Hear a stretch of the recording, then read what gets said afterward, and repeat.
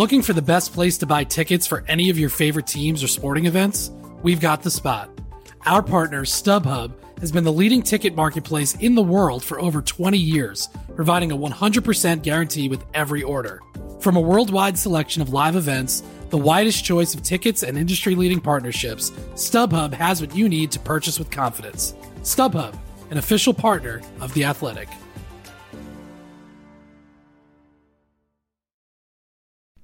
As you've probably heard by now, we've teamed up with BetMGM this season. We'll be using BetMGM lines to make all of our picks, and we'll have special offers for our listeners each week. If you haven't signed up for BetMGM yet, use bonus code THEATHLETIC, and you'll get a 1-year subscription to The Athletic, plus up to a $1,500 first bet offer on your first wager with BetMGM. Here's how it works.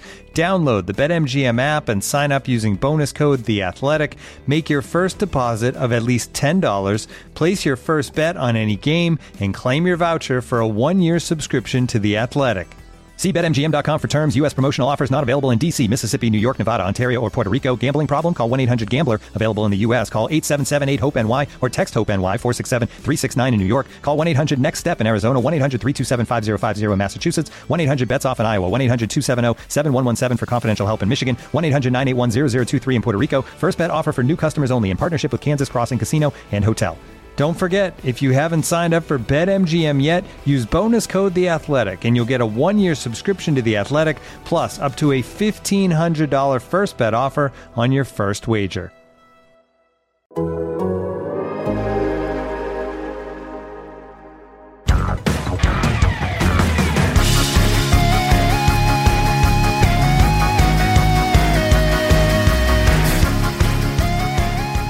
Hello and welcome to Front and Nationwide. This is The Athletic's dedicated Blue Jackets podcast. Aaron Portzline with you on a Tuesday morning, and we've got a special edition of this podcast. You're hearing this on the Front and Nationwide podcast. It's also going to be on Mike Russo's Straight from the Source podcast in Minneapolis. Mike, of course, covers the Minnesota Wild. I cover the Columbus Blue Jackets. And it's 20 years today since the NHL expansion draft took place in Calgary, Alberta. Doesn't seem like it's been 20 years, although some days it feels like it's been 50. Lots of good stories coming out of that draft, lots of fond memories. There's a large story posted on the website today. Tomorrow there will be a story about the 2000 entry draft, the first amateur draft that the Blue Jackets took part in. You don't remember that 2000 expansion draft for the Blue Jackets is where they landed Jeff Sanderson, Tyler Wright, Kevin Dineen, Kevin Adams, Steve Hines, Robert, all these names you remember from the early days of the franchise, Jamie Pusher, Lyle Odeline. So sit back and enjoy this with us if you would. Michael Russo from Minneapolis, myself here, Aaron Portzline from Columbus, talking about those drafts. Allison will be back with us on Friday. Hope you enjoy the show. Talk to you soon. Very happy to be joined by one of my favorite people, somebody that I've covered this league with for 20 years, 15 while I'm in Minnesota, 20 while he's been covering the Columbus Blue Jackets, my partner in crime over in Columbus with The Athletic, Aaron Portzline. Aaron, how are you? Mike, I'm doing great. It's amazing how long we've worked together and how little we've really cross-pollinated on stories and podcasts, so this should be fun. I know, exactly, and we are doing that in the next couple days. Tuesday and Wednesday are the 20-year anniversaries, amazingly enough, for the expansion draft and the NHL draft. And it's funny, I mean, you covered both, obviously, for the Columbus Dispatch at the time, covering the Blue Jackets. The 2000 draft is memorable from my standpoint because that was the day I was in the Calgary Saddledome and got to witness the sound of the crowd when Mike Milbury traded Roberto Luongo to the Florida Panthers. And here we are 20 years later combining on a couple stories that are very important to the Blue Jackets and the Minnesota Wild. Yeah, such momentous days. I mean, I think it was a little bit different for both franchises in the sense that Minnesota had pro sports, and here come the Wild back to town, NHL hockey back to the city. I think they probably knew a lot of the names that were being thrown about, a lot of the people probably in control of their team. For Columbus, for so many people in Columbus, it was all so new. Their first major league franchise, first hockey taste of the NHL, certainly. And everything was so new and exciting. There were people back in Columbus saying, I want a jersey, just tell me what name to put on the back of it already. And that's what the expansion draft was for them. So it was starting to, for 2 years, right? They'd had the team, they had the building was being built, all the stuff was sort of falling into place. And this was the weekend where it came to pass that the players became Blue Jackets, not just a team with an empty roster, but actually players to cheer for. And now that arena district in Columbus is one of the finest in hockey. Nationwide Arena is just an incredible arena, and obviously that area around it. Of course, though, on the day that we're recording this podcast, Aaron, the NHL snubbed both Columbus and Minnesota. Very fitting for being hub cities in the NHL. Yeah, and the first 2 teams that are out. I mean, among the 10 that they were considering. I think there's probably more news to follow, but we know the Wild are out. We know the Blue Jackets are out. The Blue Jackets were really, I think, hopeful of getting. I thought they had a pretty strong chance. The one kind of thing I was kicking around in my mind, and Mike, I don't know if you were doing the same math. You're obviously in a different time zone than I am here in Columbus, but if the Blue Jackets couldn't play at home, so that tells you that the league was planning to put the West in the East. And I'm just doing the math thinking they're not going to start games at 10 o'clock in Columbus, so that's 7 o'clock back for the teams back there. That doesn't make a lot of sense to me. That maybe seemed like the biggest long stretch of all. Not the facilities, not the hotel. I think they had all that stuff covered. I think the time zones thing may be the biggest challenge of all, and that's why I think most of these things are going to go out west. Yeah. There are complications with every city. I do think that one big reason why a lot of these markets are suddenly out is going to be the environment around the hub city for these players. The Hilton is an incredibly nice hotel in Columbus, but it is a small hotel with not a lot going on there. You're going to be going back to your hotel, staring at your hotel room walls, and really the same thing here in Minnesota, where I think that once the NHL and the NHL Players Association really got down to the nitty-gritty on negotiations and realized how important the psyche of these players are going to be if they're stuck in these hubs, 2 weeks, a month and a half, 2 months into this situation, they have to really create a good entertainment environment for them as well, have lots of things for these guys to do. And that's why I think it opened the door for not just Vegas, but even markets like Vancouver, Chicago suddenly getting in the mix, LA as well. And I believe that LA and Chicago are going to be the 2 other markets today that are not told that they're out. I think Pittsburgh and Dallas will be out. I could be wrong. But the interesting thing, Aaron, is that if they are going to if they're going to press the Canadian government, and they being the National Hockey League, that, hey, you've got to change the 14-day quarantine rule, they're not going to then, after they change the rule, say we're not coming to Canada. So clearly one market is going to be in Vancouver or Edmonton. Yeah, that makes sense to me. I don't think they'd be even waiting this long necessarily if they weren't hopeful of that. The question I have, though, is I know there's a lot of stuff to do in Vegas, but what can they safely do unless the league just cordons off an entire casino for them, an entire hotel, like the entire hotel goes to the league. That's what it would be in Columbus. I just don't know how much they really physically can do. I know they want to do things. They can go to the beach, but can the league secure an entire beach for them? I'm really, really curious to see how this works. And I think we agree, Mike. Don't let me put words in your mouth. I'm not quite sold that this happens yet. Yeah, and we could definitely talk about that in a little bit. The one thing I will say about the hub cities and talking about Vegas in particular is I've done a lot of stories, reporting on the stories that I've written with Joe Smith, and before just Joe, it was also Craig Morgan and I. And the one thing I've learned about Vegas is that it's not a coincidence that the Park MGM Hotel is the only MGM resort that has not opened.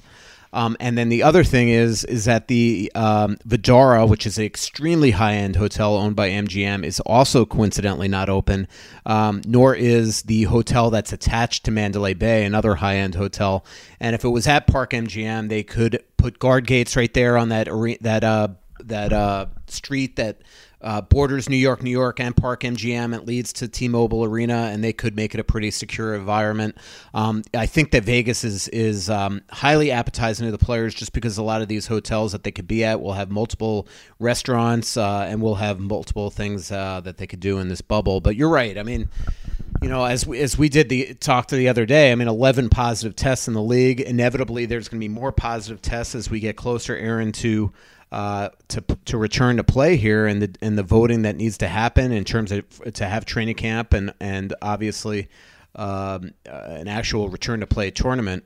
And the more and more positive tests come out, you do have to wonder if the guys on the fence are going to say, hey, this isn't worth it.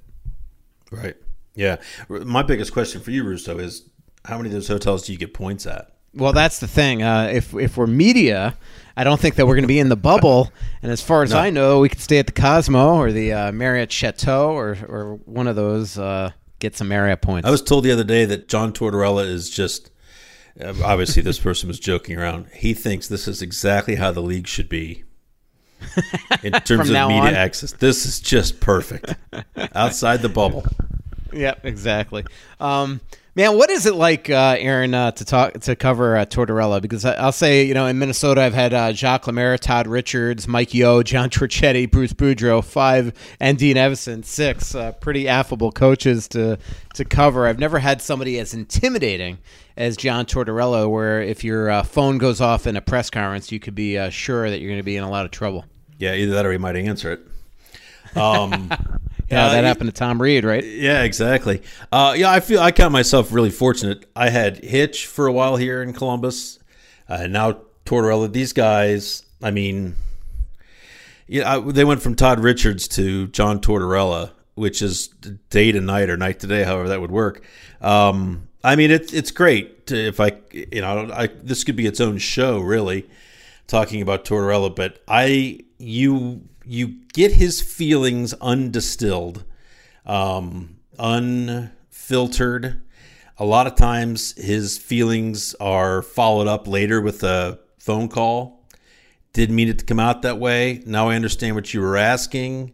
Sorry I reacted like that. He's a lot more thoughtful and cerebral than people give him credit for. Mm-hmm. None of this stuff happens by accident. Usually when there's a flare-up, two things are usually at work when he goes off on somebody. It's either he didn't like what you wrote that day or the day before, whatever, and so it doesn't really matter what question it is. He's coming at you with both shoes on, no matter what your question is. The other thing is, if he's got something that he doesn't want to talk about, or if there is an issue percolating that he just doesn't want to deal with publicly, he'll take the press conference in an entirely different direction. Right. Genius. And he's so good at it. But I like him because he's passionate and he speaks. And there's so many people now that just blather on, not to rag on anybody we deal with, but just blather on and on without really saying anything. And their goal is to get through an entire interview without saying anything that's really that interesting. Tortorella gives you great stuff every day, whether he wants to or not. So I'll never complain about that, no matter what the other stuff is. Aaron Portzline and I have teamed up on a couple stories, one being the 20-year anniversary of the expansion draft, the other being the 20-year anniversary of the Wild winning a coin flip that allowed them to pick third in the expansion draft, in the entry draft, as opposed to first in the expansion draft, and that allowed them to draft Marian Gaborik, and the Blue Jackets took the consolation prize. That is Rostislav Klesla. Let's talk about both those stories. First of all, the expansion draft is just absolutely fascinating because, man, Minnesota and Columbus had a little different rules than the Vegas Golden Knights, Aaron. Oh, Mike, it's unbelievable. It's so much was so different about it than when Vegas came in. That when you talk to Risebrough and McLean, I think it's kind of a laugh mixed with a whimper. Because it just seems so patently unfair compared to how Vegas had it. Now, Vegas paid $500 million. Columbus and Minnesota each paid $80 million. But back then, teams could protect. It was, off the charts. It was 14 guys or 15 guys, depending on how you positioned it. Unrestricted free agents could be drafted. There were two teams coming into the league at the same time, so teams could play them off of each other. Doug, if we give you Jeff Sanderson, then you promise to take Dwayne Rollison, and we'll take this guy, and then we'll pull back a defenseman that we think the Wild want. Those kind of things went on. Both of these teams traded, believe it or not, with San Jose with the agreement that they wouldn't take Evgeny Nabokov, the goaltender. This kind of stuff was going on all over the place. The other element to it that made it so difficult was neither of these teams could strategize ahead of the expansion draft and say, this is what my team looks like, this is how they play, and these are the guys we're going to take. Like Vegas could zero in, could hone in on one guy after another. They could find out how they could determine how they wish to play and then home in on those guys and take them. Columbus and Minnesota couldn't do that. They took good players. They took the players they thought were best, but they couldn't really be that specific about it because the other team may very well take the player you had that fulfilled that sort of tendency you wanted to play with. And it goes on from there. I mean, they were the third and the fourth teams to come into the league via expansion in a 3-year window. Nashville came in 98. Atlanta came in 99. So the talent base, not just was the talent base in the NHL thinned out by all of this expansion, but in anticipation of expansion, Nashville, Atlanta, and even some existing teams, they had all gone to Europe and swept up the top tier of European players because there was a whole new 30, 60, then 90 and 120 roster type spots in depth, organizational depth coming into the league. So for Columbus and Minnesota, it was really slim pickings. And you look back on it, and honestly, I think they did a pretty damn good job. But just to show the difference in numbers, Columbus and Minnesota, Mike, each had 11 players of their 24 expansion picks. 11 of them played in the NHL for them. By contrast, Vegas had 10 defensemen play for them. 19 of their 24 picks played in the NHL, and in addition to that, they got tons of first-round draft picks, second-round draft picks, all kinds of stuff for taking certain players. So it really was stacked against Columbus and Minnesota from the start, and nobody bitched about it because they were happy just to be in the National Hockey League. Well, it is interesting. We watched that YouTube video that's out there that we're going to embed in the expansion draft story. And first of all, this is the year 2000, and half the guys look like they're like in the middle of the 80s. I didn't know that. It was just so weird back in 2000. It seems so modern day. Yet the only one that looked like he could be in right today was Jacques Lemaire. But the other thing is you do look at like what Vegas was able to do, Aaron. And I mean, they manipulated the process they got Karlsson out of Columbus. They got Alex Tuch out of Minnesota, so they wouldn't take Dumba or Eric Stahl. They got Shea Theodore out of Anaheim. They got both Marchessault and Riley Smith out of Florida. I mean, these are unbelievable moves that they were able to manipulate the process with that really Columbus and Minnesota could not. Exactly, and I mean it just by the protection plans, the number that people were allowed to protect, you're talking about 110 players that were not available to Columbus, 110 existing NHL players that would have been available to Vegas. And what that creates then, it's not just those players that they could pick up, but it's the idea that teams needed to scramble to protect certain players. So Columbus was desperate. I don't recall what Minnesota did with Tuch and all of that. I know you do. But Columbus, I mean, and you sort of raise your eyebrow at it now, but Alexander Wenberg was coming off a 60-point season. Jonas Korpisalo, they thought, was a future number one goaltender. Looks like he is.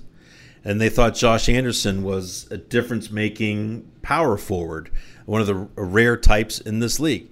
He certainly was that last year and in the playoffs against Tampa Bay. So they missed on Wenberg, but they were kind of bang on the other two players. They had to protect those three. They didn't want any of those three to go, and they were more than happy to give them Karlsson.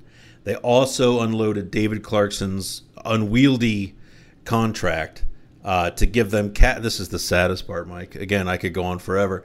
They get rid of Clarkson's contract so that they can re-sign their two big stars, which of course they want to keep, and those two stars they want to keep are Bobrovsky and Panarin, who leave anyways. But I digress. The teams were really up against it when Vegas came in. I'm really fascinated, and you could weigh in on this, Mike, how teams are going to handle. Columbus is in a much better situation, so they're not a great example, but how teams are going to handle this now for Ronnie Francis and Seattle, if they're going to bend over backward to protect a certain player, if they're just going to let Seattle go.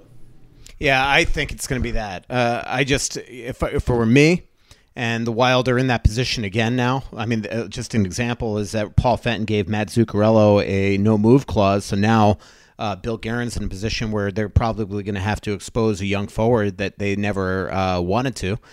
There's just come a point where you just got to say to Seattle, look, here's your pick of the litter and take them, but we're not going to put ourselves in a worse position by giving you a good young player as payback for not taking a certain player. And that's what happened with Minnesota at the time. And to Chuck Fletcher's defense, who was part of the 1993 expansion with the Florida Panthers, when Anaheim was in it as well, so it was very similar to what Columbus and Minnesota was dealing with, is that this was the first time by a lot of GMs, and they just thought, from a Minnesota perspective, look, I'll protect Brodin, I'm going to expose Dumba, but I don't want them to take Dumba, and I don't want them to take Stahl, so here, we're going to give you Erik Haula, but to do that, we're going to give you a big, young right-handed shooting forward in Alex Tuch, and what happens, right after the draft, they suddenly look at their depth chart and they're like, wait a minute, we could really use Alex Tuch. Yeah, right. And so it becomes a real tough situation from that standpoint.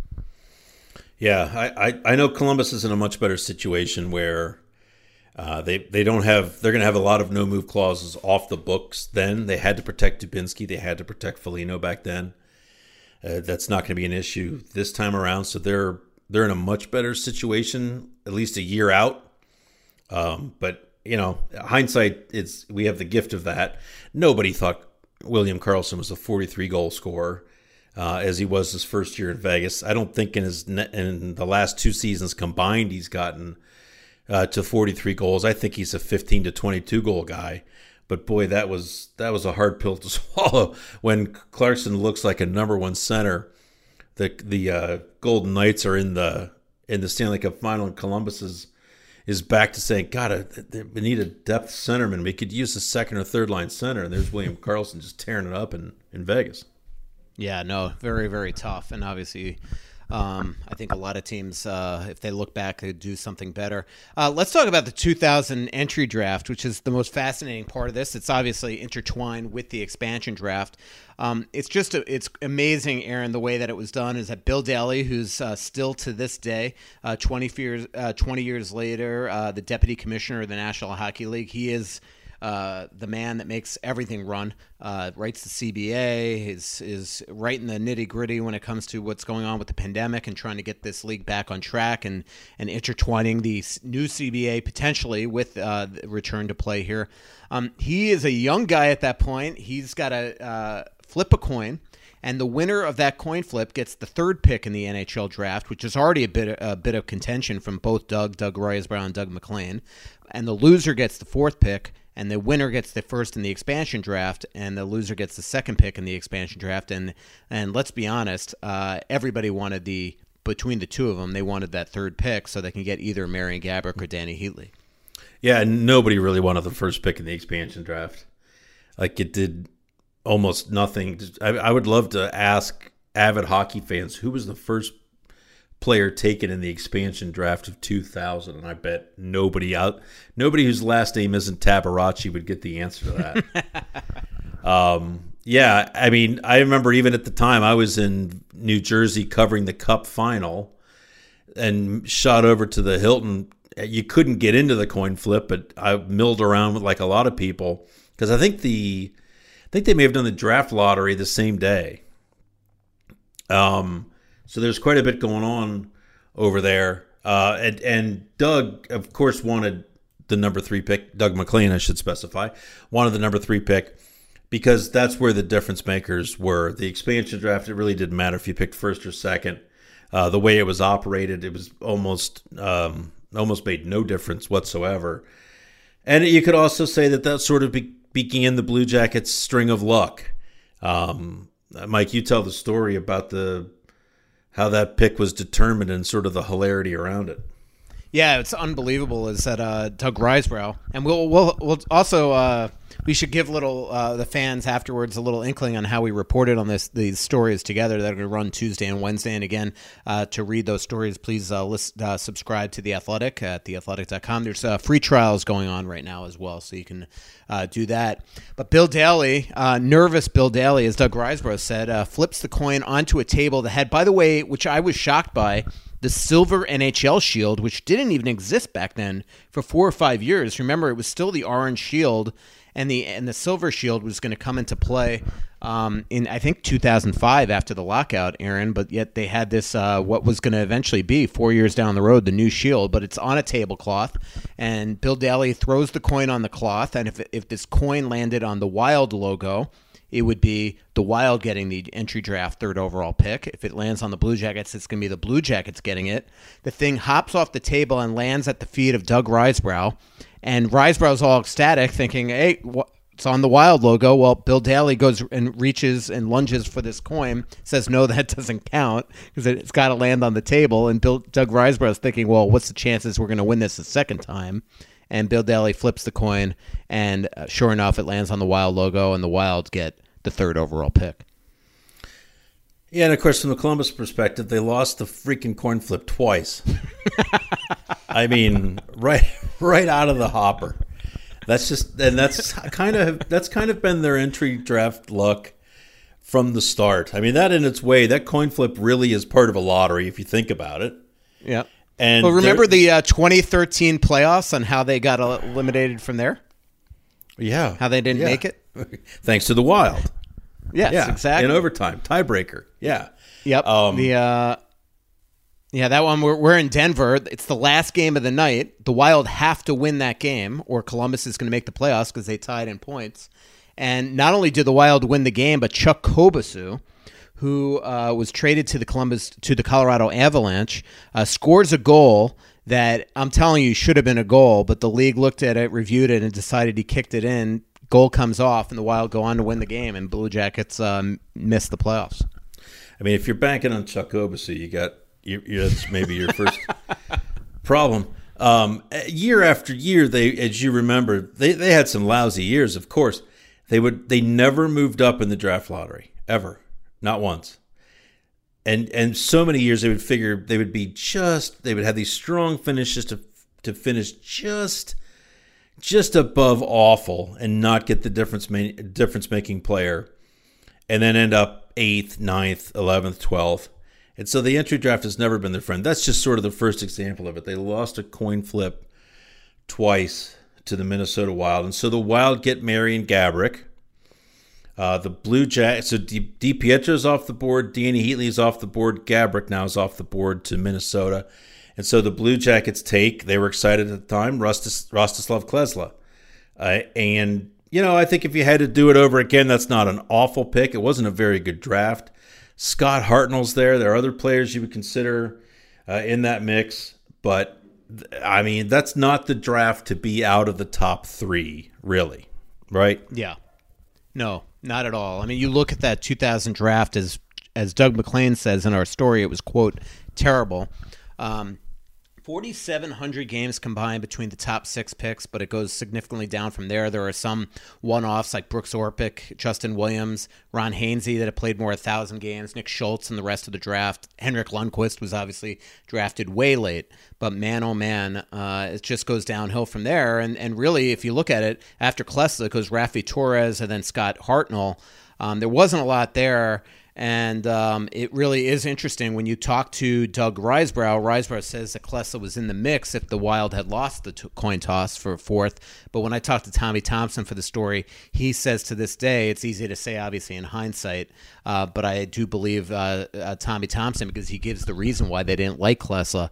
He says the Wild would have taken Scott Hartnell at 4th overall. And that changes both the landscape of both franchises. Is all of a sudden a true stud goes to Columbus at 3rd overall, and the Wild get a grinder, character guy at 4th overall, but not necessarily somebody that's going to go and lead you to a lot of victories, a lot of goals scored, things like that. Yeah. Rusty was very much a defensive defenseman, solid player, decent puck mover, not a number 4 overall pick in most years' drafts. Had terrible injuries, and that slowed him down considerably. And of course, the Blue Jackets did have Gaborik in his later years under Todd Richards in Columbus. He was here over parts of 2 seasons, but not really the equivalent of even 1. They acquired him shortly after Jarmo Kekalainen took over. He felt they needed a game changer. Gaborik came here, finished 12-13 with Columbus. Again, they missed the playoffs. He was traded the next year, and they, he had a great run with the Kings in the playoffs. That was kind of his swan song in the NHL, Gaborik. Just sort of ironic, and it sort of came to Columbus at the same stage in his career that Fedorov did, where these are great players, and you see inklings of it here and there, but people in Columbus really didn't get to see either of these guys at the peak of their time. And it is quite unreal. Like you do look. He plays 34 games total for the Columbus Blue Jackets. Marian Gaborik, injury riddled that second season. Very familiar to Wild fans, I know. Yep. And then traded for a couple draft picks, and Matt Fratton to the LA Kings, scored 14 goals in a playoff run. And the Kings go and win a Stanley Cup, and Gaborik now has a Stanley Cup ring because of that. And everything intertwined between Minnesota and Columbus, it's really, frankly, unreal. You look at the rest of that draft, the Wild, they did get a really quality pick in that second round in Nick Schultz, but not too much really the rest of the way for Columbus in that draft, right? Well, no. In keeping with the traditions, if you will, they that was a rough draft for them. They had a few others. Really, the first one that really took off for them draft-wise was 2002 when they got Rick Nash. And moved up incredibly from 3 to 1 without really giving up anything. But of all the players they took in 2000, I want to say they took 10 players, maybe 9 players. I think only 2 of them played even at all in the NHL, maybe 3. But Terry Newman was a guy they took in the 4th or the 5th round, and he ended up being a Wild. I think he may have played more games for the Wild than Columbus. Yeah, he was a shootout specialist, if I remember. Yeah, an interesting little cap. But you think about it, for all of the work that went into that first year's entry draft, where they're looking at those guys 2 years out, to get, again, like you said, it wasn't a very good draft. But here's the list here. So Klesla played, Petteri Newman played, and other than that, the only guy that played for them was a 9th round pick, Andre Neterost, who played 28 games, and most of those weren't worth Columbus either. I don't think. Maybe they were. But not a very productive start. That's an awful week. I had a blast in Calgary that year, by the way. It was so fun to see everything come into shape, but really not a great weekend for the franchise. Not the springboard you're looking for into your NHL existence, for sure. Not only can you read these 2 awesome stories that Aaron and I have teamed up on here on Tuesday and Wednesday to commemorate the 20-year anniversaries of the Minnesota Wild and Columbus Blue Jackets expansion draft and first entry drafts, but stories galore by both of us, but also podcasts all over. You could always listen to Aaron Portzline and Allison Lukin on their podcast. What's that called, Aaron? Front and Nationwide. Front and Nationwide. Did I tell you about the time that I was walking to Nationwide Arena from like the Renaissance and I saw a guy get out of his car and pee on the Nationwide sign at the Nationwide headquarters? Excellent. Daylight, or was this in the evening time? Oh, this was definitely daylight. It was shocking. Did you remember these teams? I was with John Shipley from the Pioneer Press, and we've gotten a lot of mileage talking about that all the time. We just wanted to know what bill Nationwide might have turned down, what claim that caused him to drive to Nationwide, get out of his car, and piss on the logo. I kind of admire it, I have to say, broad daylight. Yeah. Other good podcasts this week, by the way. Rick Tocchet, the coach of the Arizona Coyotes, on with Scott Burnside and Pierre LeBrun and Two-Man Advantage, and they'll talk about as well the NHL's return to play plan, hub cities, the Hockey Hall of Fame, 2020 inductees, and the NHL Draft Lottery. So definitely listen to those. Aaron, as I mentioned, you've covered the Columbus Blue Jackets for 20 years. I've covered the Minnesota Wild for 15 years. Sometimes when you cover guys for as long as we have, you tick them off at at times. That's part of, I think, being a good beat writer. And it is interesting how we reported on these stories. Just to give people a little heads up, all the Doug MacLean quotes in the two stories that you're going to see the last couple days were gotten by me. All the Doug Risebrough quotes were gotten by Aaron Portzline, and a lot of the reason is because Risebrough's not a big fan of mine anymore, and MacLean's not a big fan of you. Yeah, that's fair to say. In fact, this story has nothing to do with where the relationship is now. But covering Doug Russo, because you had him down in Florida. Yep. Yeah, he is a character, and I actually really like the guy. He is dynamic. He is magnetic. He is maybe the best salesman I've ever been around in terms of convincing you something is true, even if you came into the conversation knowing it wasn't. Anyways, expansion draft, they take Dwayne Rollason, and the Blue Jackets at this point already had Mark Denis. They had traded for him with Colorado, and at that point, we did not know all of the inner workings of the expansion draft. So you didn't know whether someone was taken on face value, if that was an actual pick, or if this was a favor. You took this player so that the team wouldn't lose another guy, and they gave you this or that. So I asked him, Dwayne Rollason, is Dwayne Rollason going to be perhaps your 1-2 combination with Mark Denis in some order? And Doug loves to show people up in front of other people. Just goes on a rant to me about Dwayne Rollason. Learn the effing game. Will you learn this game? Dwayne Rollason can't play in the National Hockey League. Over and over again. And I think that got back to Rollason, because Rollason always kicked the Blue Jackets' ass. If you look at his numbers against the Blue Jackets, they're rather impressive. Safe percentage of goals against. And, of course, Dwayne Rollason, oddly enough, you talked about all the connections between these two franchises. The Blue Jackets take him in the expansion draft. They have no intention to sign him because everybody knew then anyways, he can't play in the National Hockey League. The Wild sign him, and he has a hell of a career, especially late in his career with the Wild. So, yeah, Doug and I had you think he doesn't like me, he really doesn't like my former colleague Michael Arace. But I still, most of the time, we could get past any of this stuff, and I think if we worked together regularly, still we would. But yeah, it's not a productive situation if I make that phone call today.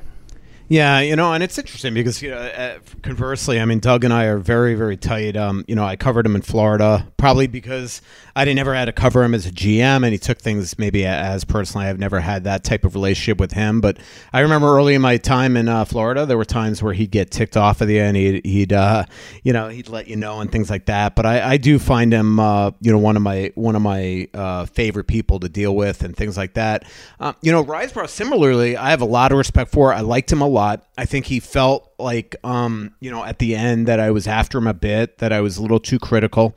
The one thing about Doug, and it's interesting because I was listening, Craig Custance just did an excellent podcast with Chris Snow, the assistant general manager of the Calgary Flames, who has Lou Gehrig's disease right now. And is somebody that he's a former sports writer for the Minneapolis Star-Tribune. Then he goes to the Boston Globe, covers the Red Sox, and then he comes back to work for the Minnesota Wild as director of hockey operations because Doug Risebrough hired him, was a mentor to him, really taught him the game, took him under his wing, and everything like that. And it is interesting listening to that podcast because I recognize a lot of the things that Chris Snow felt about Doug Risebrough, I recognize too. And I think it made me uncomfortable at the very beginning of my time covering the Wild, where I felt like Doug was trying to become, really tight with me, really learn who I was, would want to go on walks. We went to a picnic once at this park here in St. Paul. We went to I've told this story before where, I drove with him to Banff one time to see his home there and actually stayed there. And, it just felt like he was trying to, sort of, maybe manipulate the relationship a bit from a standpoint that, all right, now, he's going to be in my pocket. I'll be able to, really control what he writes and things like that. And being a veteran sports writer and a little worried about blurring those lines at that point, I probably maybe was a little too harder. And for some bizarre reason, I've covered so many guys in the National Hockey League, coaches, players, managers, After they are let go or traded by an organization that I cover, I usually stay in good contact with them and things like that. But yet Doug is somebody that, is not a big fan of mine. I've only honestly probably talked to him twice since he's left the Minnesota Wild, even though he's in the press box a lot, scouting games. Once was a Starbucks at the Buffalo draft. I just happened to awkwardly run into him. And another time was after Derek Boogaard died. But that is it. And so it is. I mean, it's one of those things I do have regrets about, because the one thing that I will say that Chris Snow says that is absolutely accurate, he's an incredible hockey guy. He's an awesome guy to just shoot the breeze with about hockey and other things. And he's deep down a very, very good person. And yet, for some bizarre reason, I don't know if we'll ever be able to patch things up. But I knew right when we were going to team up on these stories, I said to you, Porty, how about we do this? You call your Doug, I'll call your Doug, you call my Doug, and then we'll write the story together. Yeah, otherwise it's not a story. Yeah, exactly. Right, and both guys, and I will say both guys in the story, I mean, their voices are, typical Doug MacLean, a lot of sarcastic, funny things. Oh, yes. Risebrough had great anecdotes. He's such an anecdotal guy. I think both stories turned out really well, and hopefully Wild fans and Blue Jackets fans enjoy these trips down memory lane that will appear in Tuesday and Wednesday's edition of The Athletic. Aaron, tell me about how you got into this business, because you and I are lifers, man. I grew up, I started as a sports writer at age 15, 16 in South Florida, working for a major daily, the Sun Sentinel, and I never left. Yeah, it's interesting. I certainly didn't start with a major daily. I started at a newspaper, though. About that time, I think I was 16 years old in Mount Vernon, Ohio, about an hour northeast of Columbus. And I started writing high school game stories, not the high school I went to, but the county schools, and summer league baseball and softball scores and all that sort of stuff. And even at that level of experience, it got into my blood, and I knew it was something I couldn't shake. And when I was 18 and about to graduate from high school, I started bugging the sports editor of the Columbus Dispatch, who I had been reading for years. Every chance I got, but certainly every Sunday. George Strode was his name, and I wrote him so many letters. It's like the oldest adage in the book, but I think he called and offered me a part-timer's job just to end the endless string of letters that were arriving at his desk. Like, leave me the freak alone. Just get in here and start working as a part-timer. So I moved to Columbus to attend Ohio State, started working there as a part-timer. Took every opportunity I could get. Hey, they're racing boats on the Scioto River. Okay, I'll file you 12 inches. High school tennis, anything you could put in front of me, I would write any opportunity I got.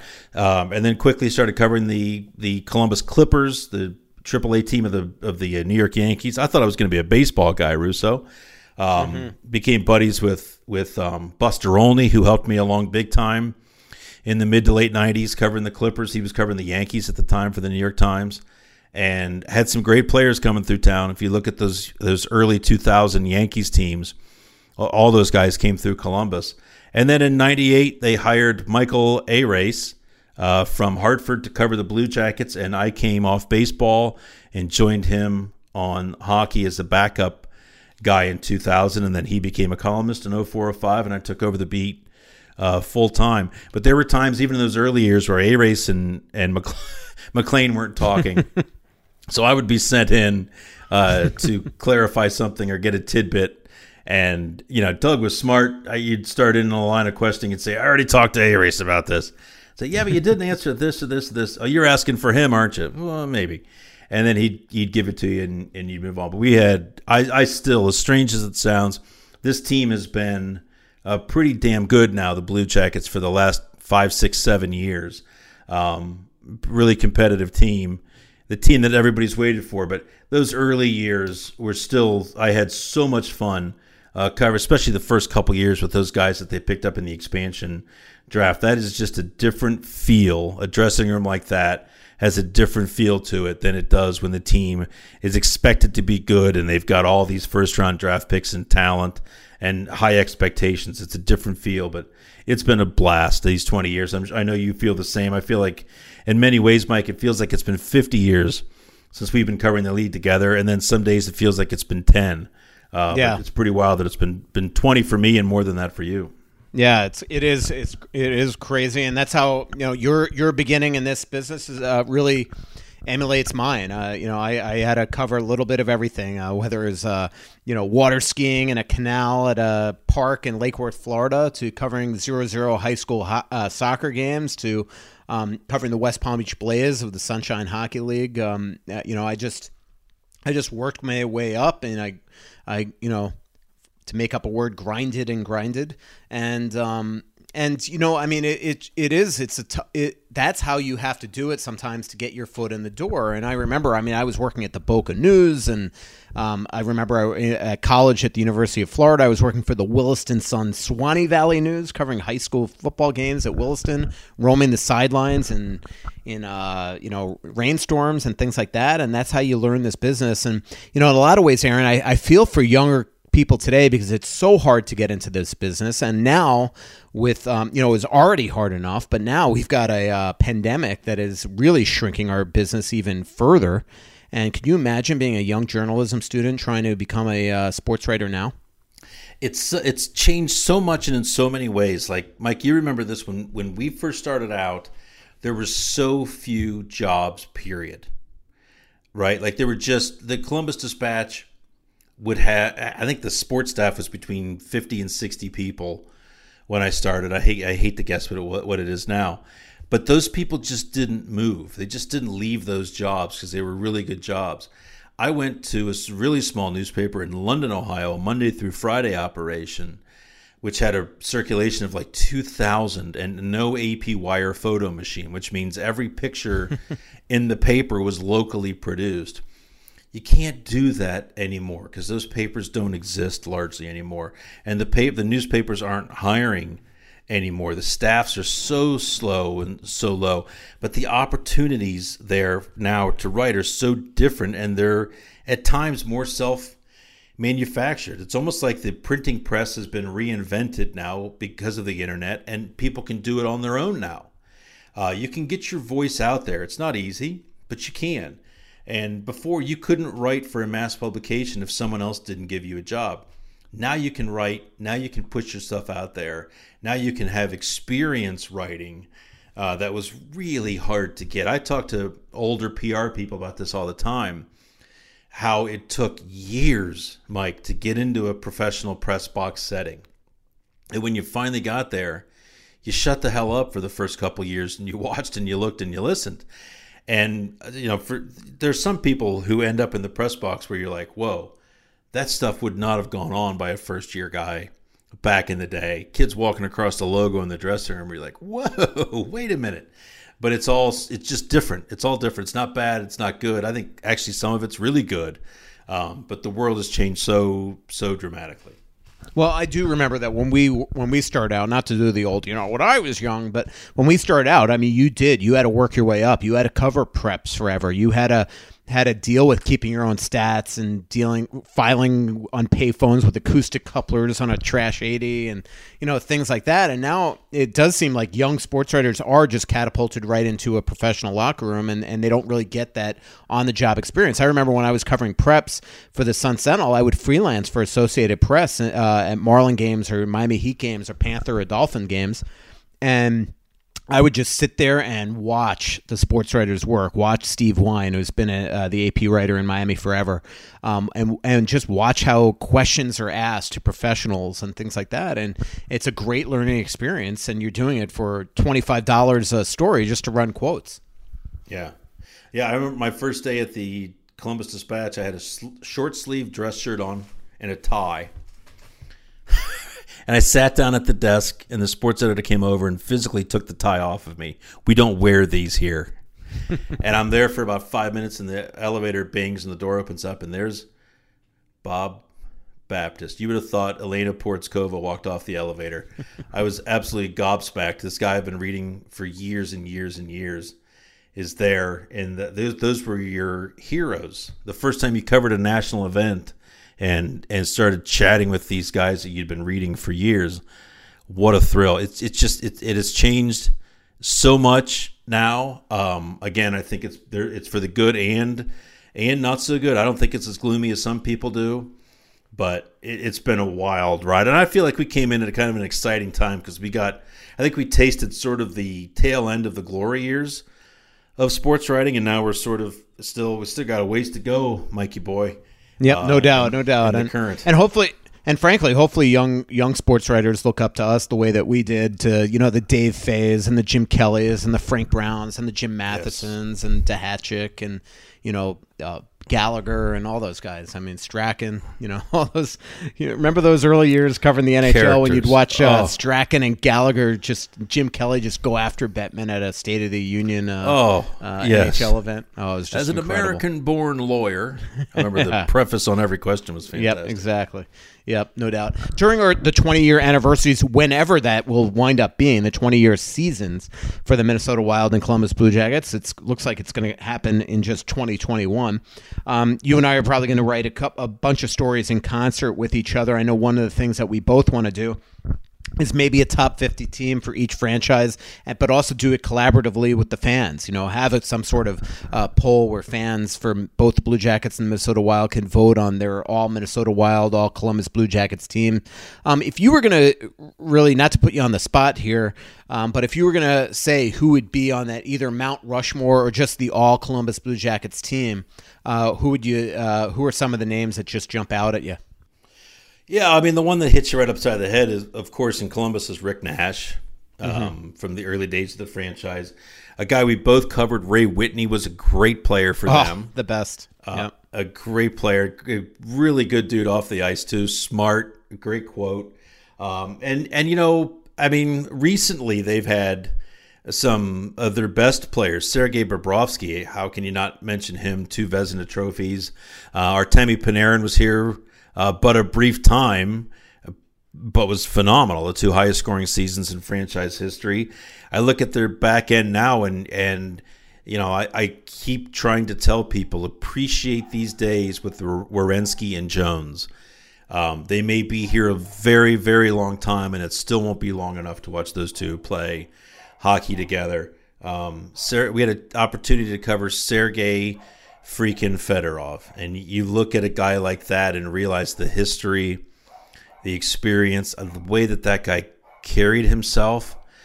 Some of the characters that have come through here, I can't wait to write. You were talking about some of the stories we'll be dealing with in the coming year. Jody Shelley is a player in Columbus, Ohio, who is beloved, and his arrival in the NHL is a great story. I won't ruin it here. Tyler Wright was a character. I think of these people that the fans loved, that became their guy. Not, hockey teams there's the best player, and then there's that guy everybody loves. Jared Bohl was that. Boone Jenner is that in Columbus. Is there a classier guy in the league? You've got his brother, than Nick Foligno.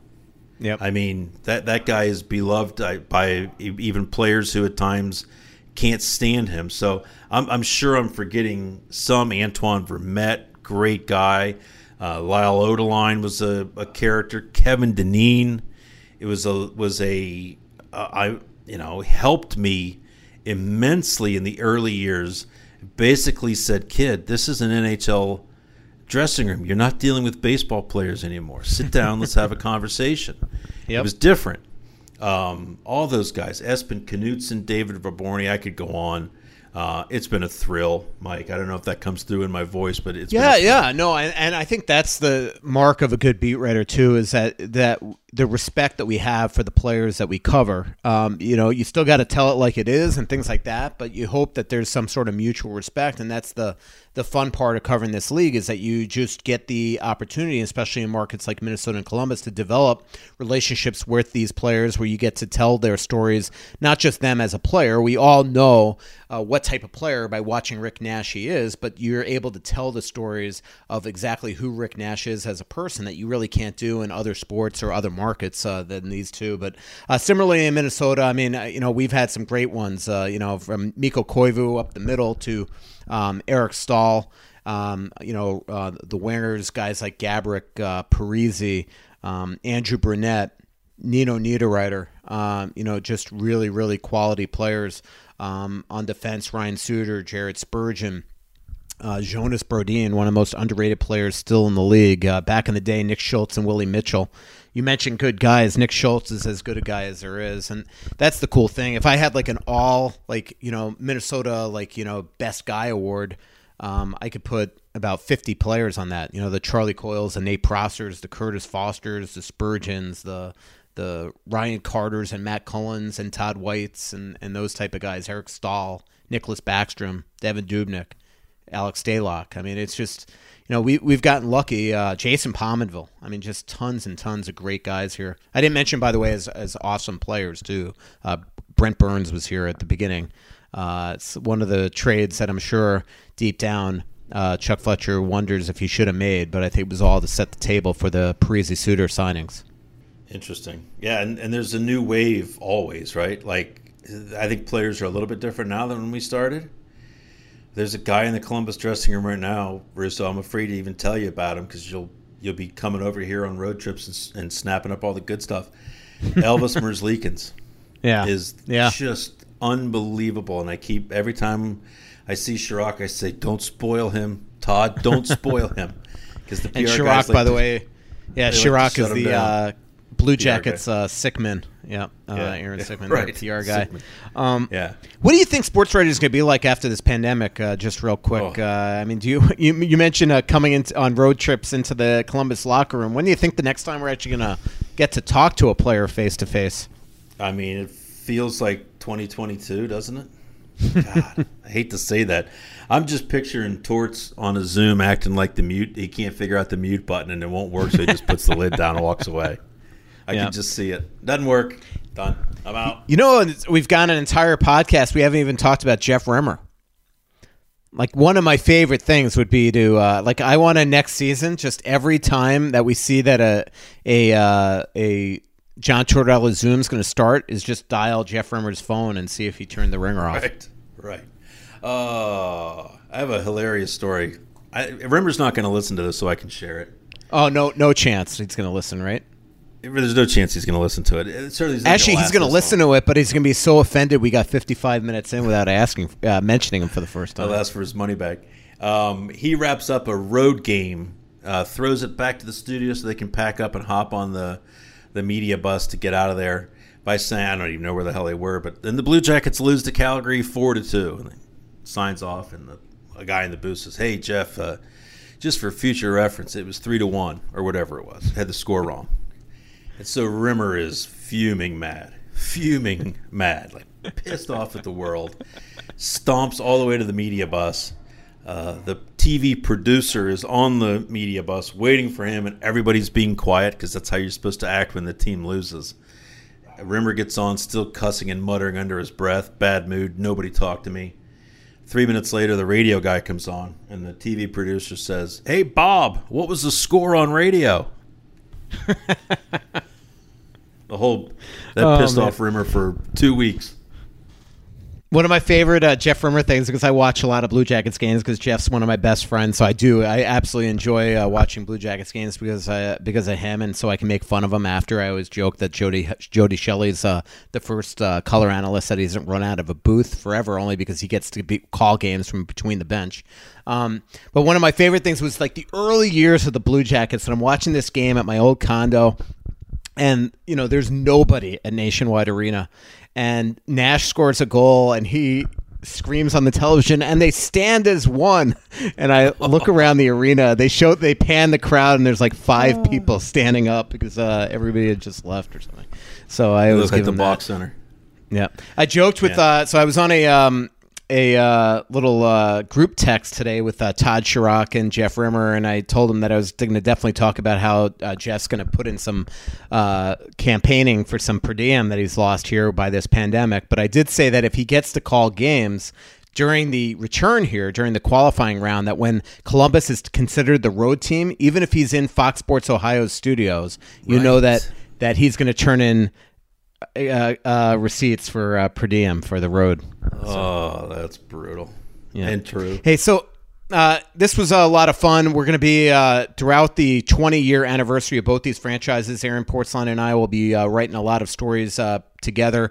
There are a lot of great stories. Even just talking to Doug McClain the last couple days, I heard some great ones about the original logo and what that was going to be on. I heard stories about the Blue Jackets' old mascot. Just really good stories that I can't wait to read from Aaron Portzline. And same thing here in Minnesota. There's just so many things that we're going to get to write. But to do so, you got to subscribe to The Athletic at theathletic.com/straight from the source. That will get you in for 40% off. Aaron, it's going to be fun this whenever the 20-year anniversary actually officially starts, but at least people could start off by reading these 20-year anniversary stories on the expansion draft and entry draft. Yeah, and that's one of the many reasons you hope things get back somehow to normal so that there can be a next season like there should be, because these two teams and their fan bases most of all deserve to enjoy it. No doubt, and we'll see how Minnesota and Columbus does as long as the NHL does return this summer. Columbus Blue Jackets were absolutely devastated by injuries this year. They're going to have all those guys back.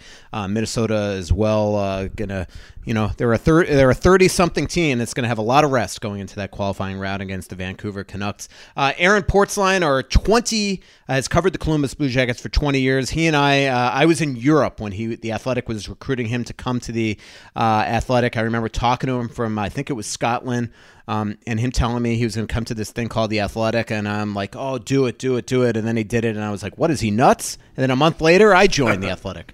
So thanks a lot, Aaron. Oh, it's been a pleasure. Glad we could do this. If you're listening to this podcast, you probably have a subscription to The Athletic, but if you don't, here's an offer I'm not sure you can refuse. theathletic.com/front and nationwide. That's theathletic.com/front and nationwide.